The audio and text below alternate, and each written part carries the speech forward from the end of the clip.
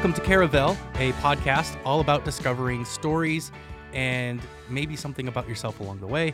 I am the producer here at TopFloor Studio. My name is Brad, and you're about to listen to two brothers talk about how their childhood shaped their lives, but also you may discover that you are reminiscing about your own childhood as they share their very, very incredible stories as well. So a little bit about our two guests. The Santos brothers, Rick and Ed, are sons of an immigrant mother from Portugal and a first-generation American father with Portuguese heritage. The brothers grew up in West Hartford, Connecticut. After college, Rick went into the nonprofit NGO arena and went overseas for 10 years, and Ed moved to Montana and started his own environmental science business. Rick now resides in Silver Spring, Maryland, a suburb of Washington, D.C., and Ed lives here in Helena. And these are their stories.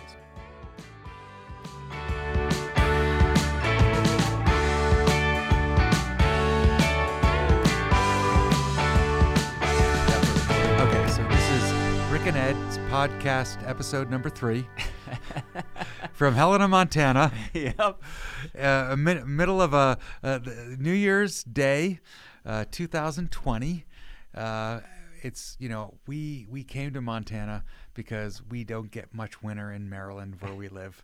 And, of course, it's been 37 degrees and raining today in the heart of the north of the Rocky Mountains. The eastern front of the Rocky Mountains, and it's raining on New Year's Day.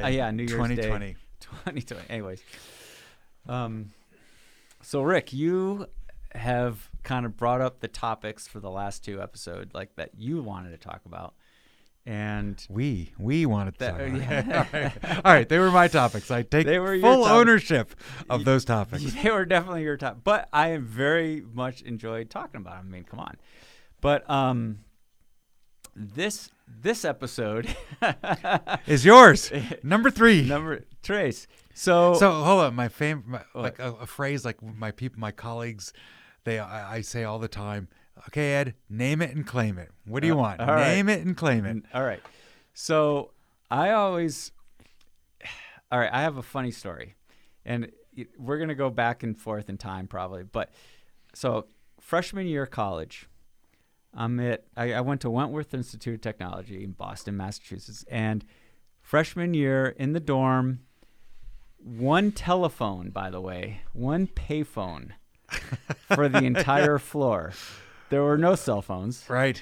There were no telephones except for the one payphone that was on that and you everybody had to have a stack of quarters, or you call collect. Yeah, that everybody shared. Yeah. It was nuts that everybody shared. So, and it was floor of like 50 rooms probably on this floor. Wow. Anyways. People didn't have much to say in those days. Yeah, I guess not. So, freshman year, I don't remember. I think it was I was only in college for maybe 2 months or something. So maybe we're in October, November. And this kid comes up to me and he said, "There's this lady on the phone who's got a really thick accent who wants to talk to you." And all I could think about was like, who the hell could that be? Right. And so I'm walking down the hallway because my room was at the end of the hallway to the middle where the elevators come up, and it's like the main spot where the phone is. And the payphone is the receiver's sitting on top of the phone. Pick it up, and literally I had no idea who on earth some lady with a thick accent would want to talk to me. Mom. Yep. And all of a sudden I'm like, "Hello?" And I hear, "Hello?" Not an English accent, but it was this thick and it was the first time I ever heard mom with an accent. Yeah. And I was just like, "Mom?" And it was the strangest feeling. It was so strange. It's like it's burned into my memory as this oddity that it was the first time I thought, wow, Mom really has a thick accent. Yeah. Yeah. And I never heard it. Never once heard it before. I never heard it either, except in high school. I remember my friend Peter Block would always joke. He would always do a version of it. He'd like, Ricky. But it totally wasn't Mom, but it was like Right. Peter's version of Mom. Right. Or actually, I don't know if you remember my girlfriend Ann Callahan back in GW days. Yeah. So Ann would do like the Swedish version of the Portuguese accent. Right. So other people heard it all the time. And I never heard it growing up either. I never heard it. I thought Mom was like every other mom that spoke perfect English. Yeah. American English, and it was startling. It was startling to me to hear my mother's voice on the other end of the line when the kid was just like, "There's a lady with a really thick accent who wants to talk to you." And then you heard the accent for the first time. Wow. And I heard the accent for the first time. So what'd you feel? What'd you feel when you heard that? It was only a split second, really. It was just like, and then it clicked back into like Mom's voice, right? It was realization that wow, that Mom has this accent, and that English was her second language, and she wasn't even a very good English speaker, for that matter, right? But I never heard it. It was, and and Dad speaks perfect American. Well, English. He was born here. He was born, he was born in the U.S. So. Although he only spoke Portuguese until he went to school. So he spoke Portuguese. That my understanding of the story. So goes. He spoke Portuguese in the house up until he went to kindergarten. Right. And then when he went to kindergarten, he realized because it was not just his parents speaking to him, but his cousins and his little subgroup. Right. So all they did was speak Portuguese. So then when he went to basically the neighborhood school where it was in English, then he actually didn't really understand what was going on, and he was made fun of, because he didn't speak it. And so, so that I think that's real. I mean, that was real for him. Yeah. Which goes to why I wanted to talk about this particular topic, in the sense that my name is, Edward. Of course, I'm Junior, but I never totally. So Dad is obviously named Edward too, but he isn't named Edward. Here's the thing. My birth certificate says my name is Edward Augustine Santos. Yeah. Right? Junior. Yeah. But see, this is the thing. Because he's Augustine Senior. So Dad's name on his birth certificate is Eduardo Agustino Santos. Right? Mm-hmm. And so I have a very scientific mind, right? I see things very cut and dry, and really, technically, in my mind, growing up, you're not the junior. I'm not a junior because my name is different than Dad's. Yeah. Fair enough. It isn't. But anyways. So his name's Eduardo, and which is a very, I guess, I don't know if it's a very Portuguese name, but it must be somewhat Portuguese. Right. Is it? Yeah. Eduardo is a Portuguese name. Yeah. Okay.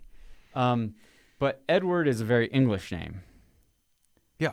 And I mean, there's King Edward, and there's, Edward is a very English, and your name is Ricardo, I guess, but it's Richard, right? Yeah. It's Richard. On my birth so it's certificate. not even Ricardo. So it's Richard. And Charlie is Charles. Yeah. And Susan, all four of his kids and Mom's kids, who are both Portuguese, from Portuguese descent. Mom's from the Azores. Yeah. Are English names. Yeah. And, so the story I tell people when I talk about my family is, and I don't know why I feel necessary to say this, but it's like, I say well, my father, he was the immigrant kid. Right. And he was picked on, and it wasn't fun to be the immigrant kid. Yeah. And he didn't want that for us. Yeah. So he named us English names. We never spoke Portuguese in the house. Right. We never learned the language. Because people ask that all the time. It's like, oh, you're Portuguese. You must speak the language, especially because your mom immigrated there and could barely speak English, and she has this thick accent. And it's like, no, actually, I don't really know any Portuguese. So there's three pieces to that. So Okay. the first piece is the anglicizing of Portuguese names. So it's Europe just like European names. Yep. So the English version of it is Edward. The Portuguese version or Spanish version is Eduardo. Yep. And and since the U.S. was more English and anglicized, so I think they looked at the name and just said it'd be easier for us. We live in the United States and we'll just anglicize their names. Okay. So, I mean, a perfect example is my middle name, right? So I'm named after our grandfather. Right, Lionel. No. Vuvu's name is Leonel. Leonele. Okay. And so they said I'm named after our grandfather, but my middle name is spelled Lionel. Right. So it's the English version of actually our grandfather's name. So it Okay. really isn't the grandfather's name. It is right. Right. Okay. So, but just for the record, my understanding is that both Dad and you are actually named after our father's grandmother's brother. So our uncle, our great uncle, our grandmother's brother is named Eduardo. No, Vovo's. Yeah, Vovo. Vovo's brother. Yeah, and that's my what I'm saying. grandmother's brother Yeah. is named. Yeah. Okay. Yeah, I think that's what I said. All right. You said it really in a very convoluted way, but I was trying to be precise. Okay. So both you and then my son Lucas, his middle name is Edward, and so I wanted to keep that alive. Both you and Dad and our his uncle's name. Right. And I don't know if there's a history beyond that. Right. So that's one. I think the second point is, our parents immigrated to the U.S. in the, mom immigrated in the 50s, and right. Dad, was born there, but there was this idea that that the idea was that we wanted to melting pot. We wanted to integrate. Right. So I think and I think that's ultimately the vision of America is that lots of people come from lots of different parts of the world, right. and they become American. Right. And so whether English is part of that Americanization, which I think it is, mm-hmm. But I don't think it's I don't want to say that that's the only element of it, but I think the idea is, trying to be part of a democracy, that we are defined not by blood and land, which is a European and other part of the world approach to what makes you, what your ethnic identity. Our identity is American, so it isn't just blood and land. It's about the ideas of democracy, free markets, and the Constitution. Like when we become American, those are the things that we embrace. Right. So whether we embrace those in English or Spanish or another language, that I think that's part of the debate or conversation today more than before. But when our parents came, so part of that embracing of what is American, including those three things that I mentioned, mm-hmm. is also English. So right. so Mom actually. So here's a woman who arrived here at the age of 16, mm-hmm. with a high school education, and one of the first things she did was learn the language. And so she, and I think for us, they looked at what some of the challenges they went through, both Mom as an immigrant and Dad as the first generation of immigrant parents. Mm-hmm. And they said, we don't want our kids to have to deal with some of the struggles that we did. Now, of course, the downside is we could have been completely bilingual. Right.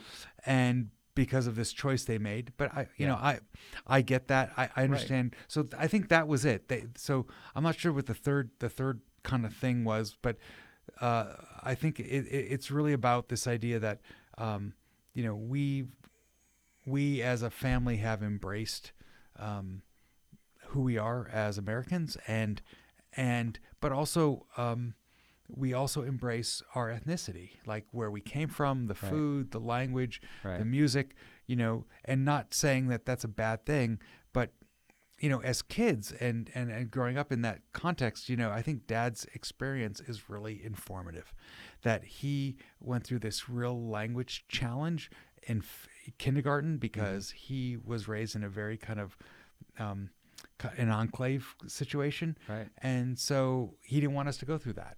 But Right. the funny thing was, there were a lot of differences, right? So already he grew up in an enclave. We didn't. So Yeah. it didn't matter. Like, all our friends spoke English. So we would have been speaking it regardless of what we spoke in the house. True. Where that was a little bit different from him, but you can't blame them. They didn't No, see that. of course Yeah. not. It's, Yeah. you can't see the future.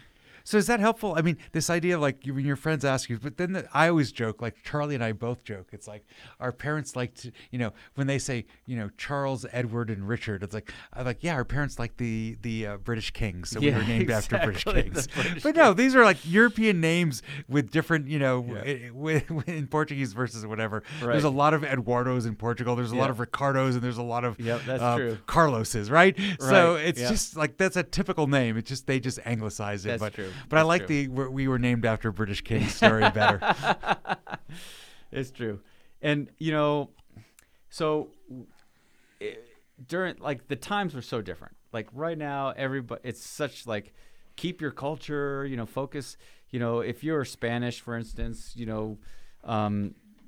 Spanish people or Mexicans and Puerto Ricans, it's like their culture is super important. And, like, our Portuguese culture was important in our lives growing up, except for the language.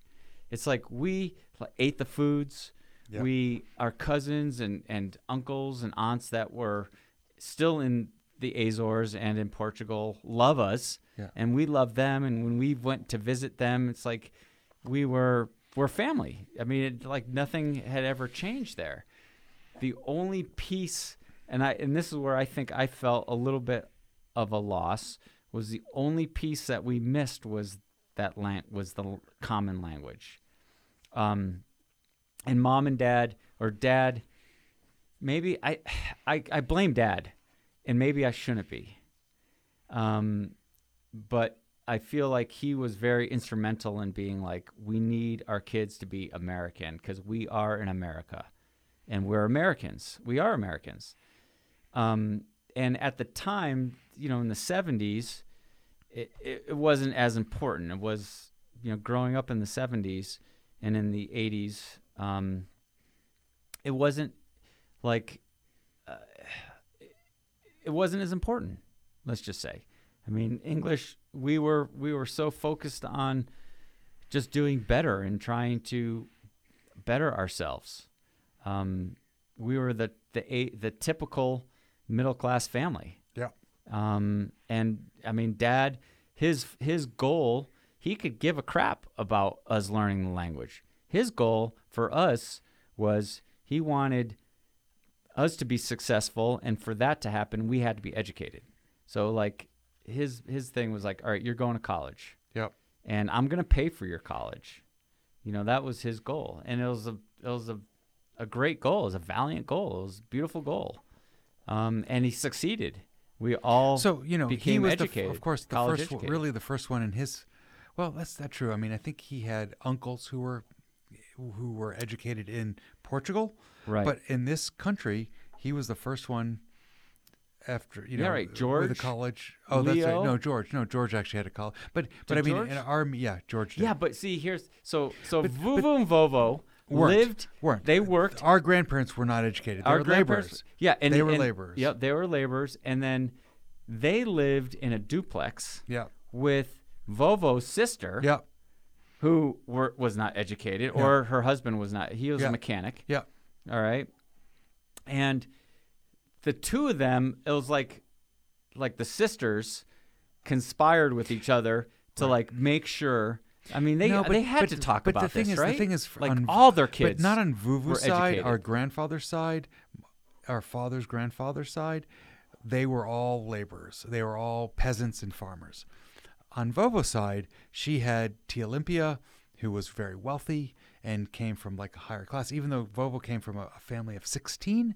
Yeah. And she had a couple of brothers who were educated. Oh my God, they lived on a goat farm. I mean, they were but goat she grew up, herders. but some of the children, her siblings, Yeah. were educated. One, Tia Olympia was wealthy. She had- married wealth, though, right? Right, but she had Okay. then her brother, one of her brothers, like she was brought over to the United States because her brother worked for the consulate. Right. So there was some education. How did on that happen? But the sisters, most of the sisters were not educated. Okay, so she's one of 16. I thought it was 18, but maybe it was 18 and a couple kids died maybe, at childbirth. yeah, maybe. So she was one of 16. We need to get Sue on this podcast. Yeah, 'cause she would right. clarify She all would- of this for us. exactly. Okay, let's just say 16 living like siblings. Yeah. But we went and visited her Yeah. where they grew up. It And was we actually visited with one of her sisters. yeah, and her sister was still living there, Yeah, right? Yeah. And it was like they got their water out of a well, hand-drawn well. Right. Like it wasn't piped into the house. Right. It was like you grabbed the bucket and you Right. dropped it into the well and, Right. and pulled the water out. And this is in the 70s. And, they had like grass roofs, Thatch. thatched, Yeah. thatched roofs. Yeah. And they had, they were goat herders still to that day. Yeah.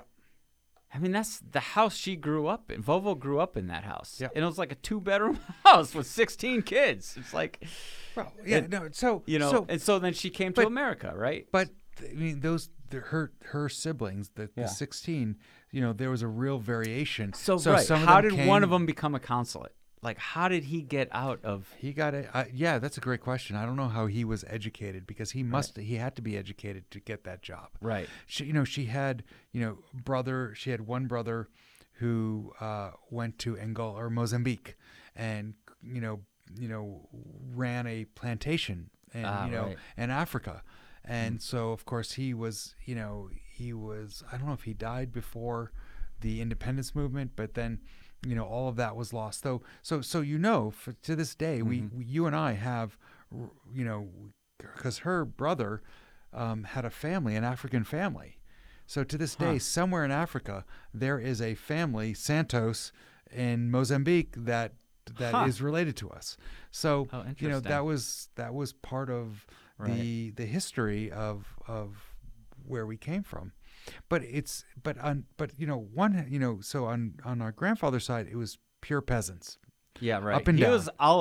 They had olive trees. He was an olive farmer. Yeah, and there was with the inheritance rules in those days, his older brother got everything, and Right, that's why he got left. nothing. Oh, So he left because he realized his brother was going to inherit all their parents' wealth, and so at 19, so our grandfather was born in 1903. yep, And in 1922, yeah, he came to the United States. right. And because he came to look for a better life, because he was going to inherit nothing, and it wasn't much, right? It was basically you were going to be the head peasant of, you were going to. So he was going to inherit his parents' land, but his parents were basically farmers.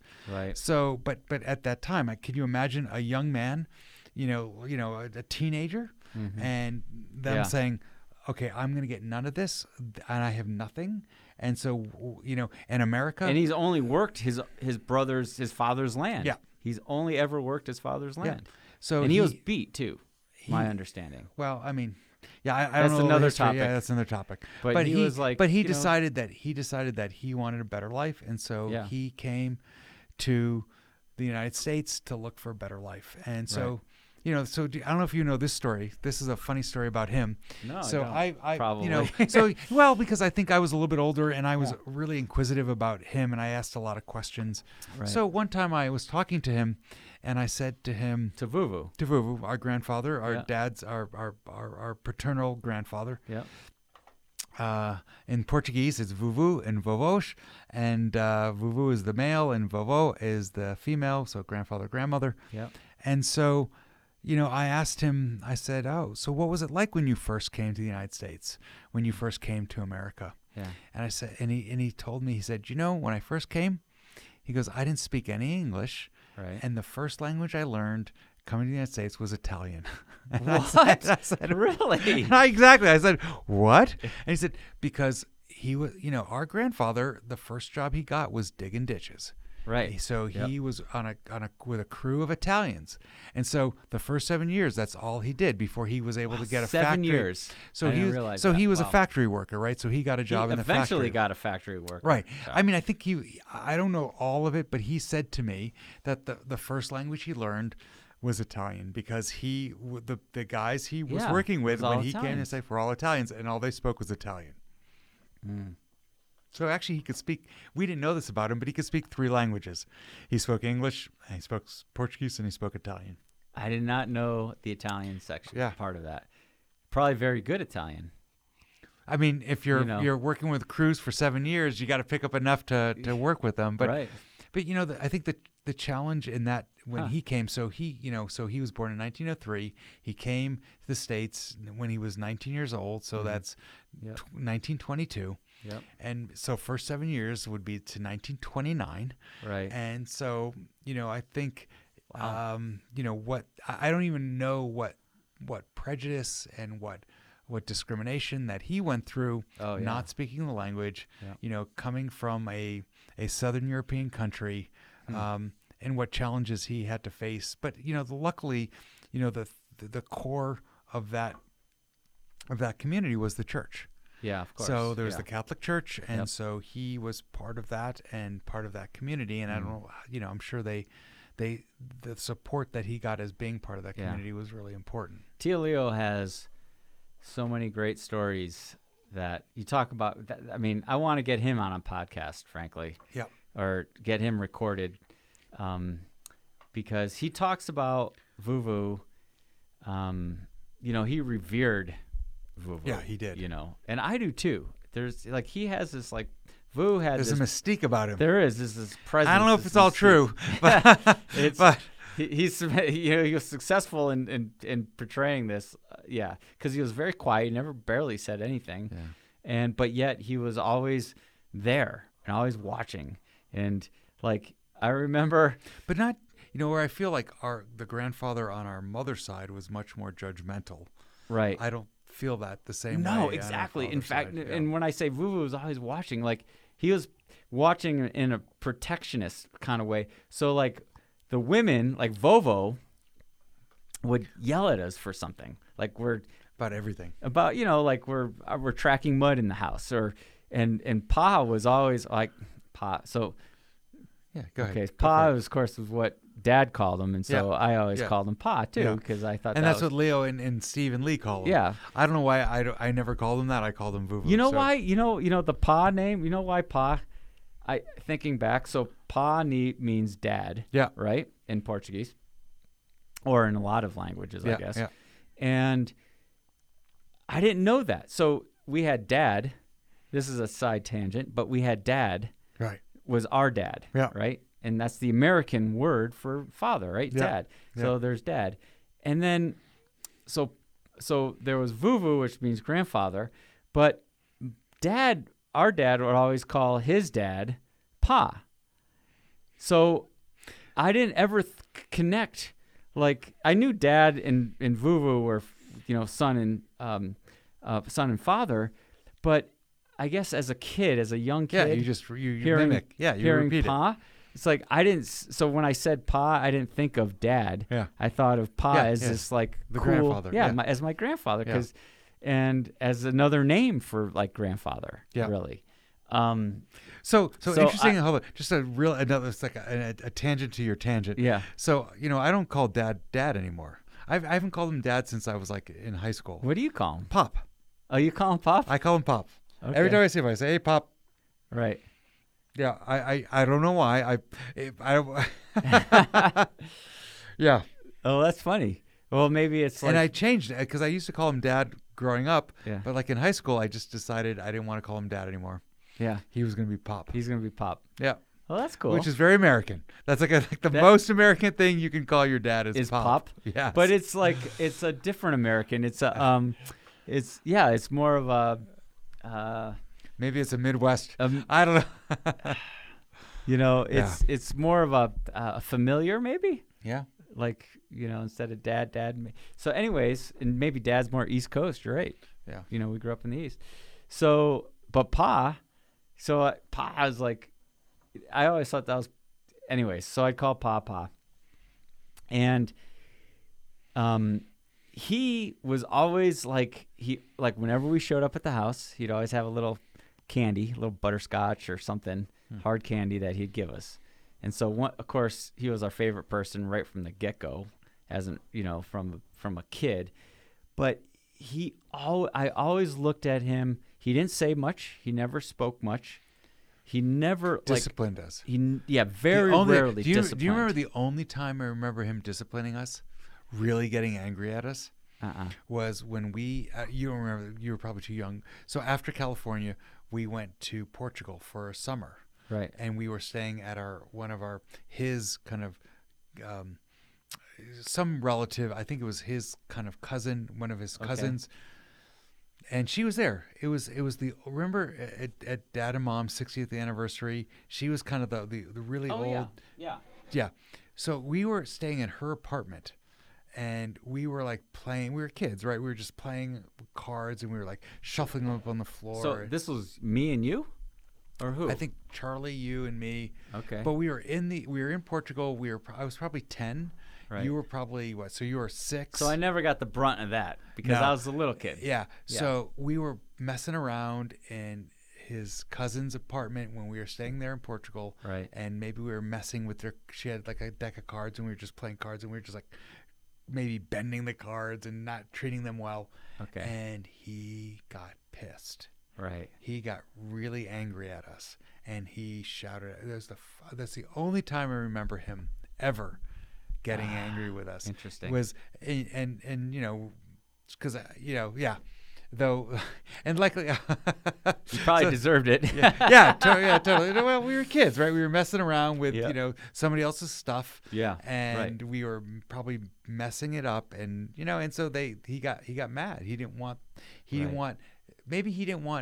her view of us to be of these kids who were kind of out of control and blah, blah, blah. American, which who knows whether we were or not, but after our earlier stories in the first 2 podcasts where we talked about how kind of out of control we were wandering around, how we wandered and kind of did our own thing, I could totally see us did that. That's so funny, and it's so true.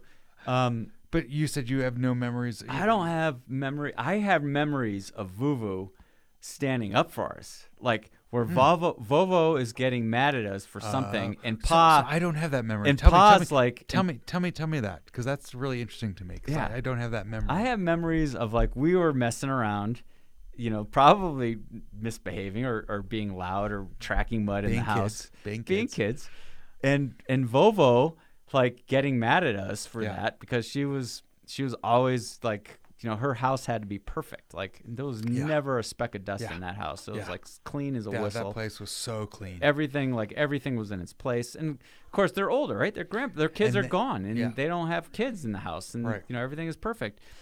And Vuvu would always be like, like the only time like he would say something is just to yell back at Vovo. Yeah. Be like, leave him alone, let them be. It's like they're fine.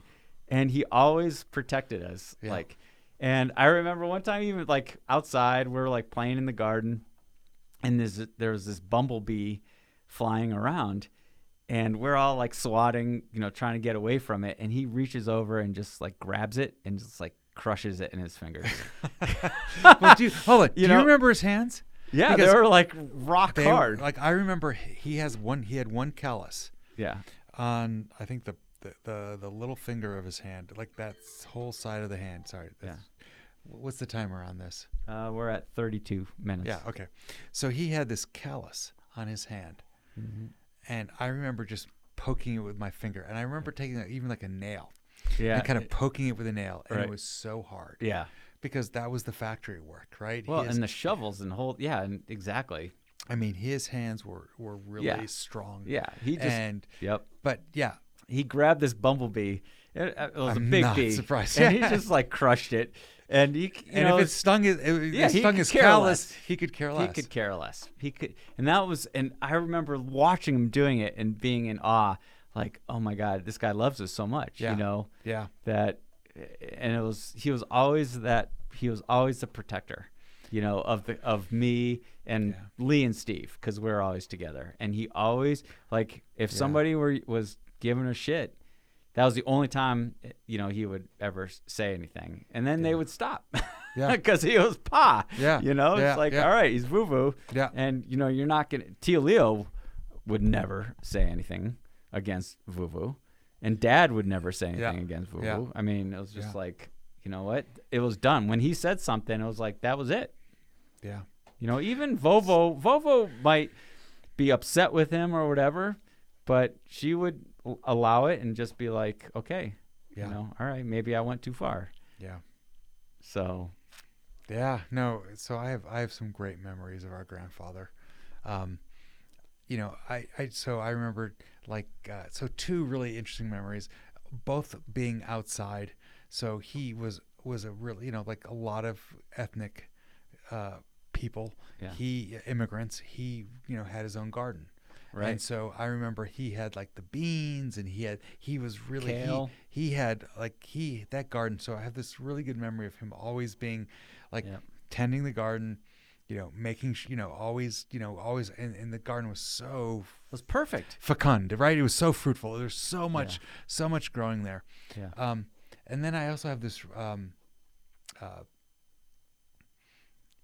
well, maybe it's more than two memories, but so one was the garden, him in the garden and doing that.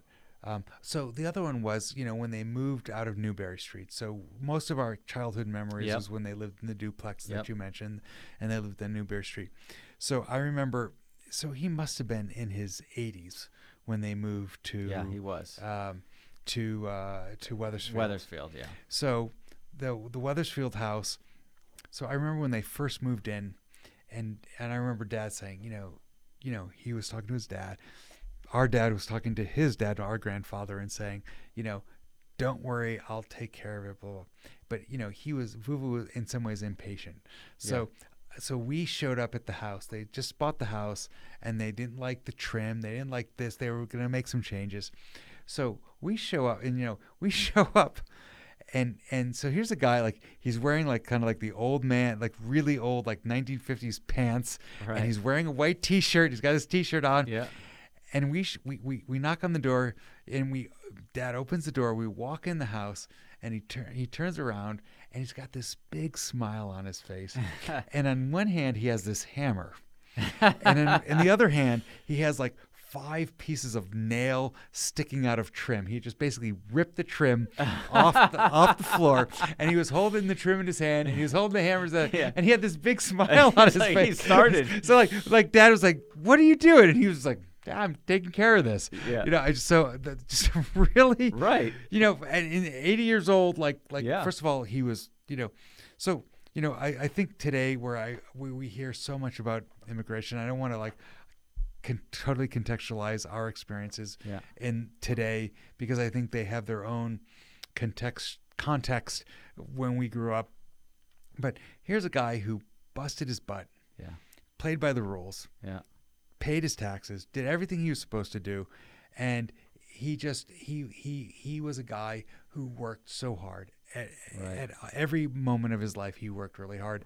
And so I just feel like, you know, sometimes people don't see that. They don't see that of what people are. Oh my God. I think I'm following what you're saying. It's like, so here's an immigrant person. He wasn't born and raised in America, and his values are superior, are awesome, high values, and because he's about hard working and about loving his family and about protecting his grandkids, and you know, but also contributing to society. Well, yeah, you know, absolutely. He was a factory worker. Everything he was supposed to do, he did. Exactly, and that's how most of the immigrants that come to America are. That's the thing. That's right. That's what we're missing. Yeah. And it's funny, you know. Okay, so we're at 38 minutes. This is going to go longer. This is going to be the longest one. So your first episode where you're driving the train has gone long, but right, that's okay. It's going to go long. Okay, right. go for it. There's a lot of context here. A lot of content. Sorry. You're right. English isn't it's my first language, but not my best. But yes, so I guess my point being, okay, let's do something. Okay, so now I'm in Montana, right? And I'm gonna move away from Connecticut and Vuvu, but for just a second, because I come to Montana as first generation American. Well, you're first and second. First and second. Mom, although it goes by the mother, right? Oh, does it? Oh, if it does. I'm pretty sure it goes. My understanding Dad is that it's the generation born here. So dad is the first generation Dad's born first, here. for sure. And then we're second on dad's side. On dad's side. But on And mom's we're first side, we're generation. first generation. So Yep. if it goes from the mother side, we're first generation American. Yep. Okay. So I come to Montana, and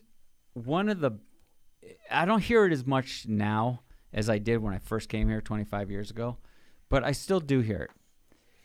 And one of the things... Santos, the name. No? No? All right, sorry. No. I was taking that. Okay, You're I'm preempted, man. You I are. thought I was going. I thought I knew where this was going, but I you're don't. totally off. You're Okay. totally off All right, because go I'm for going in a completely different direction. Go for it. Maybe this needs to be a whole nother podcast. Yeah.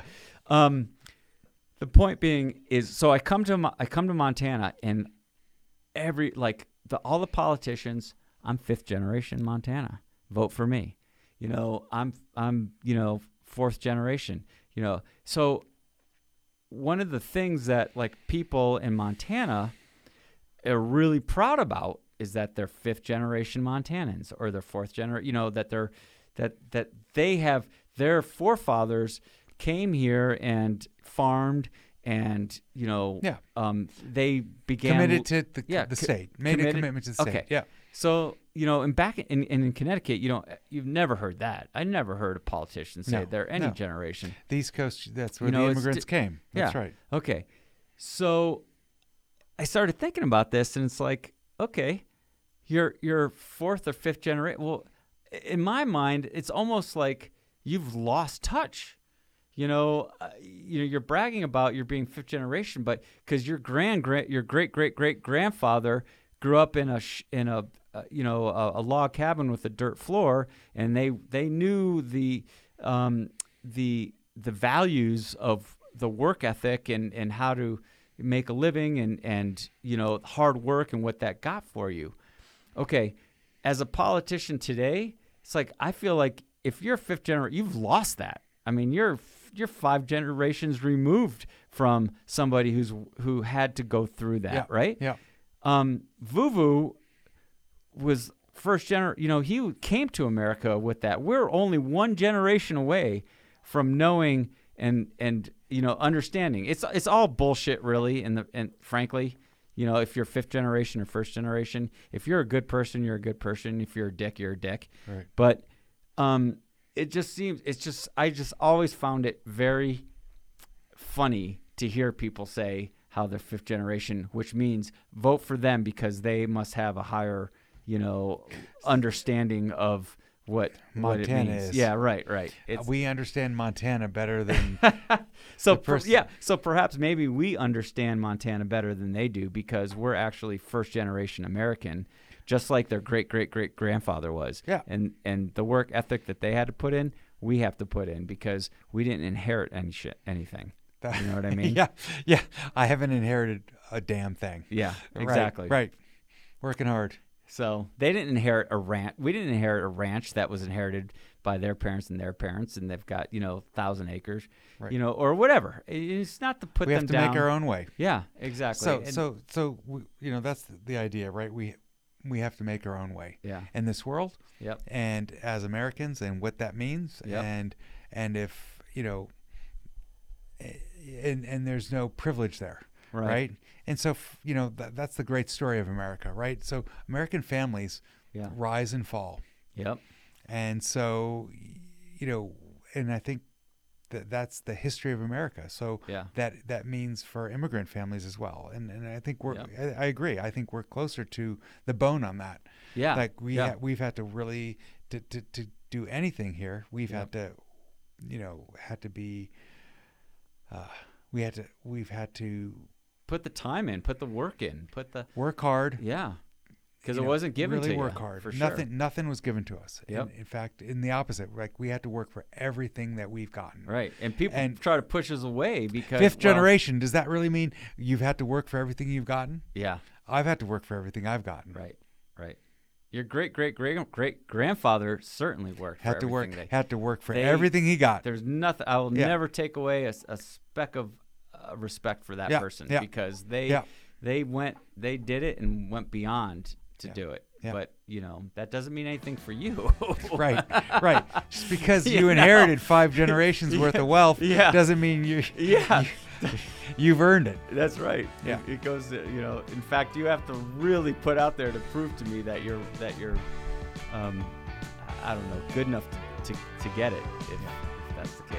So anyway. All right, Ed. End of podcast 3. All right. Rick and Ed podcast number 3. We're out. Coming to a close.